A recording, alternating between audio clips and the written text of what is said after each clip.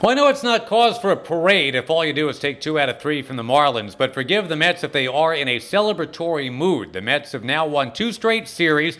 I know it's just against the Reds and the Marlins, but still, first time they've taken back-to-back series since April, since the NBA regular season was still going on. So, sure, go ahead and party. Fiesta. Forever. It's a little Lionel Richie for your fine self. Mets beat the Marlins 4-3, and this is the podcast called the DMP. It's your Daily Mets podcast. It's your Daily Mets podcast. It's where you're gonna find out what the Mets are doing.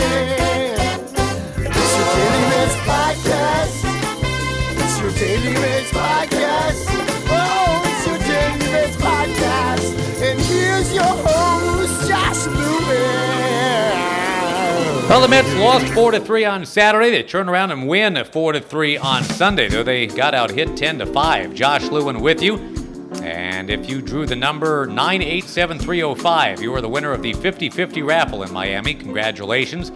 We'll be mailing you a check for $2,774. But if that did not happen for you, consolation prize is this podcast. And we thank you very much, as always, for listening. Go ahead and go to iTunes if you haven't done that, and give us that Uber 5-star rating. And if you hate the podcast, just please stay off of iTunes entirely. But we always appreciate the good feedback. Any feedback is good, really. We do aim to improve here. But on a day where the Mets came in looking to hit some dingers, if you've seen that video of the Little Leaguer, Big Al, and his team unfortunately now eliminated, Middletown, New Jersey. But Big Al met the camera. Looked like he actually ingested the camera. It's a big boy. He said, "I'm Big Al and I hit dingers."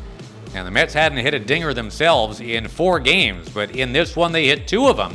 Jose Reyes hit the first one, a pretty impressive shot. After Derek Dietrich opened up the potential for a big inning, he dropped a throw from Martin Prado. Dietrich, playing first base, just clanked it. And the Mets had the opportunity to do something in that inning, and they did. After Kevin Plawecki flied to left, it was Reyes with a 2-run home run, his 4th of the year, and his 3rd in the last 2 weeks. Of course, he had the 2 home run game to start the month in D.C. That was right after he ended July by giving up 2 home runs in 1 inning. That's why he's got an ERA of 54, and we're not going to ever see him pitch again, I wouldn't think. He faced 11 batters through 48 pitches. It did not go well. The Mets lineup in this game, the average batting average between 4 through 8 in the order was just .211. But some of those guys actually got it done. Todd Frazier had a base hit, although he got thrown out trying to stretch a single to a double. Reyes had 2 hits, including that home run. Michael Conforto had a hit, and it was a home run. It was against a lefty, and that is the 5th time this year that he has homered against a left-hander. No other Met has done that. And Michael Conforto, who is left-handed, and in the past has had issues hitting left-handers, it has not been an issue this season. Noah Syndergaard was the starting and winning pitcher for the Mets in this one. He's now 8-2, very quietly getting that done. Remember, this is a team that is only 49-66. Syndergaard, though, is somehow 6 games above 500. Not exactly popping the fastball by people. It was a slider. There was a wipeout pitch. And career now against these Marlins. Not only is he undefeated and has an ERA of 1.8 in the Marlins ballpark, but when he pitches against the Marlins in Miami, 5 career walks and 53 strikeouts. That'll absolutely work. Syndergaard, 7 innings. Gazelman threw the 8th, and Lugo came on for the 9th. A little bit of a flip-flop there for Mickey Callaway, but it worked. Lugo needed a double play to really make everybody exhale in that 9th inning. It was hit right to Reyes, and he turned to 4.63. First Major League save for Lugo, his first at any level since A-ball. And since we're on the subject of A-ball, David Wright did make his rehab appearance for St. Lucie. Traveled all the way across the state to Clearwater. Wilson Ramos was in that game rehabbing for the Clearwater team. How about that? David Wright against Wilson Ramos. And David struck out in his first 2 trips to the plate. That was kind of unfortunate. But after that, he actually belted a deep ball to left. It did not get out. That's too bad. But he hit it to the warning track in left field. And the Mets can, I guess, kind of hope for what comes next. If they can reunite Jose Reyes and David Wright even for 1 game, I think that would make a lot of people happy. I think it's just, a lot of different kind of butterflies, that nervous energy. It's been a while, so, just the preparation for the game. And, it felt like I got here so early that I was just counting down the minutes, wanting to get it going, and it's good to get out there and hopefully the results will come. But for now, getting 3 at bats, going out and playing the field for 5 innings, seeing some pitches, seeing some really dominant pitching. I mean, it's not ideal to go out there and see 96, 97 your first game in a year. So it was good to be challenged like that early, and I'm all smiles. So. The plan was always to get 3 at bats because we were looking at. You said 5 innings, but obviously you came up in the 6 for that 3rd at bat. Yeah, I didn't even 5 innings. I was keeping track, but then I didn't. To be honest with you, I didn't even realize that that was the 6th. So I was leading off, so figured kind of why not. But that last at bat was my best at bat, so I'm glad I got it because I got something to build on. Yeah. Overall, what were you expecting out of this day when you started, and did you kind of meet your expectations? Yeah, I would say so. Everybody wants to go get hits, and everybody wants to, make all the plays in the field and everything. But, I think for me, I have to really, not necessarily temper expectations, but be realistic about, the process, and to make sure that I'm doing the work behind the scenes, and to hopefully go back in there and start seeing the results as we get further along in this rehab. The defensive play, I think you was one in the outfield, you got called off. It seemed like you're a little frustrated he called you off, but finally got a chance. Were you a little worried that it's a high infield pop-up, a little funny play? Day game, and I forgot my sunglasses, so I was, out there kind of really nervous when the ball started going in the air, but, it was good to, track it a little bit and start moving around. Now we just need some ground balls, but, certainly, in my mind at least, a good day and a kind of a baby step in the right direction. What's the next step in the process? Well, I think we're gonna, report in after today. Start making a plan for next week. So, I think we go home. The St. Lucie team goes home. So, I'd like to play in a few of those games. And what I've kind of come to realize, these last 2 months of this baseball rehab stuff is that I certainly need off days.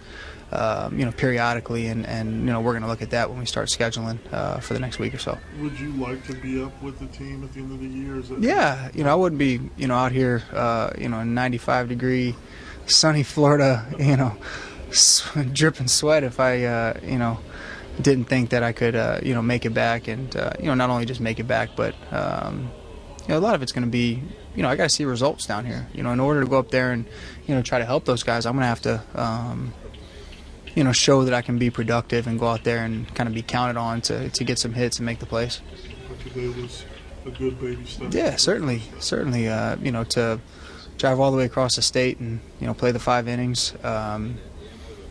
They were, we were hesitant on, kind of coming all the way over here for 5 innings. But, I'm glad I did because, getting to see, like I said, a young arm like that's live, 96, 97, you can't mimic that by practicing. You have to go out there and see it. And although a couple strikeouts and a line drive, that I felt like each at bat got a little bit better, and something to build on for sure. We talked about it on the podcast yesterday. David has not had a major league at bat since around Memorial Day of 2016. He was called out on strikes, and you don't want that to be the last act for David Wright. So we'll see how all that one goes, but meantime, Syndergaard, we should mention the fact that he just keeps on keeping on now. He's got those lightning bolts painted on his cleats, and if nothing else, that's pretty cool. He wins on the road, and I used to remember when that was a thing. Noah Syndergaard, they said, couldn't win on the road. New York media made something about that because he started out 1-8 on the road in his career. But the Mets now, watching Syndergaard, well, to the point where the Mets have won 18 of their last 27 on the road when Noah's been on the mound. And we talked a little bit about the devilish nature of these small sample size on the broadcast Sunday. And I always go to the words of a couple of nerds, a couple of stat heads by the names of Tobias Moskowitz and L. John Wertheimer. They wrote this book called Scorecasting, which is actually really, really interesting. A lot of stuff, like how teams strike out less and walk a lot more per plate appearance at home than on the road. They say there's some unintentional umpire bias, the rhythm of the home crowd. Home batters receive far fewer called strikes per pitch than away batters do, Wainwright to Beltran notwithstanding.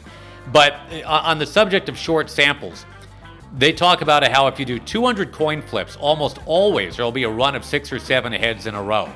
There was a college professor they cite in the book that assigned that exact exercise, and he would say that he could always spot the fakers, the ones that didn't really do the exercise, because if you flip a coin a couple thousand times, according to this professor, there's a 99% chance that at some point there will be a run of 10 in a row of either all heads or all tails. It's just how it goes. And the starter for the Marlins in this game is a great example. Wei-Yin Chen has never had big home road splits, but this year, inexplicably, his ERA on the road is 10.93. His ERA at home is 1.96. It's about a 9-run difference, but it just may be that random chance. A 300 hitter made just out of random chance goes 6 for 20 and then 0 for 20. He ends up a 300 hitter, just gets there unevenly. Now, the whole thought about a guy is due. Casinos exploit that all the time. That's why they post the results of roulette. 5 straight odd numbers, you say next one's got to be even. No, it doesn't. It's a 50-50 shot every time. Anyway, I could go on and on, but I've already done that. I think it's time to get to Mickey Callaway. Oh, and I didn't mention that the game recap is brought to you by Burke Rehabilitation. I should have done that. For over 100 years, Burke Rehabilitation Hospital, helping patients achieve their maximum recovery from a life-changing illness, injury, or surgery. Give them a call at 914-597-2200 or go to burke.org for more info. Mickey Callaway, a winning manager, and he had talked before the game about Noah Syndergaard needing to pay more attention to base runners. Well, he allowed 3 steals in this game, so that's still an issue, but he won the game. And Mickey will talk about it now, presented by Ridgewood Savings Bank. Ridgewood, ready to help you live a better financial lifestyle. Go to ridgewoodbank.com. Member FDIC, equal housing lender. Here's the winning skipper. Mickey, Michael's game-winning home run coming off a lefty. How much more comfortable do you think his at-bats are against lefties now than they were at the beginning of the season? They're a lot more comfortable at this point. I think the fact that he's been able to see more and more lefties, he's been consistently playing against them and starting against them. So I think that has really allowed him to be a lot more comfortable in the box against those guys. What did you think of Noah today? I thought he threw the ball well. Some of the things we talked about before the game probably need to continue to improve. Like we said before, I think 2 of the 3 runs he gave up were a byproduct of a stolen base with 2 outs, and then a little base hit hurts you. So he'll continue to try to improve on that. I know Dave's talked to him extensively, and we'll keep on plugging away at that. Is that stuff that he's been able to work on as he's tried to work himself back, or now that he's finally starting to get into a routine, you guys can kind of focus in on a little more? It'll be a little easier now that he's going to be out there pitching every day. You know, when you're trying to come back, you're trying to do so many things just to stay healthy and trying to adjust your delivery to work on something's a little tough, but the more reps out there, he's going to be able to practice that. He just needs to mix in that quicker time every now and again. And I think he's doing a good job with his holds, his looks. He's picking off well. He just needs to be a tad quicker to home. Is he long home because he's so long? That's one of the big issues. Is he's such a big body guy. Obviously long arms, long limbs. It's tough for him to slide step or quick step to home and have his arm catch up on time. So the thing he's always trying to battle is, do I want to lose stuff and try to control the running game a little bit? And I think that with repetition, that's going to get easier and easier. This has kind of been a bugaboo for him for a while. I mean, is he better at it, you think, today than maybe when you first saw him in spring play? Has there been improvement this year, or is it kind of... There has been improvement. I think the second stolen base, he was about a 1-4. He gave Plawecki a pretty decent chance. The guy still got in there barely, but he's definitely improved. Now, it still needs to continue to improve to get to a satisfactory level, but he's definitely been working on it and has improved some. Mickey, what did you think of his slider today? He threw a ton of them. It was really good. I think his ability to go strike the ball with that slider and get that swing and miss is big. Now, he also, I think he hung one of them for an RBI with 2 outs, but when it's going that good, you kind of got to live by it. What do you think of Jose's home run? Austin doesn't hit too bad. Yeah, it was really good. I think that Jose's been swinging the bat really well when he's played lately, and it's good to get him in there when you have to give a guy a day off, and he's been producing for us, so it's really good to see. Was that one the only one you really thought the catchers had? There were the three. I thought the second one he gave him a pretty good chance. I thought the Prado one, that's the first time he's tried to steal in a year, I think, and his leg is almost broken or something. So we were just kind of way too slow on that. I think it was about a 1-7, and the other one was probably a little slow. I know you just had the game. Did you hear anything on David? He played 5 innings, went 0 for 3, 2 strikeouts, a pop-up, came out of it feeling really good. So we're going to evaluate him when he comes in tomorrow and see what the next step is. First career save for Lugo.